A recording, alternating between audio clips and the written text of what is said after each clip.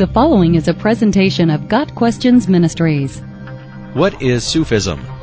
A movement within Islam, Sufism is the mystical side of Islam. Perhaps this is one reason traditional Muslims have distanced themselves from Sufists. Sufism focuses on giving love and devotion to God. Because Sufists believe that material possessions hinder one's devotion, they are often considered aesthetics. Although centered around Islamic doctrine, Sufism teaches that harmony with God comes through spiritual poverty, love, devotion, and the selfless remembrance of God, usually done by chanting.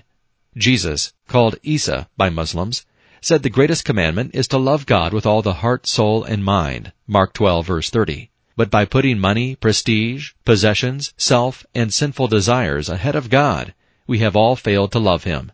We have disobeyed God's commands and offended His holiness. We deserve to be separated from God forever in hell. Romans 6, verse 23. Thankfully, the Lord Jesus did love God perfectly.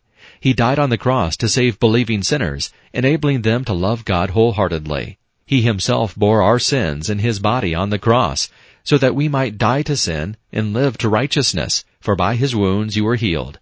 For you were continually straying like sheep, but now you have returned to the shepherd and guardian of your souls. 1 Peter 2, verses 24 and 25.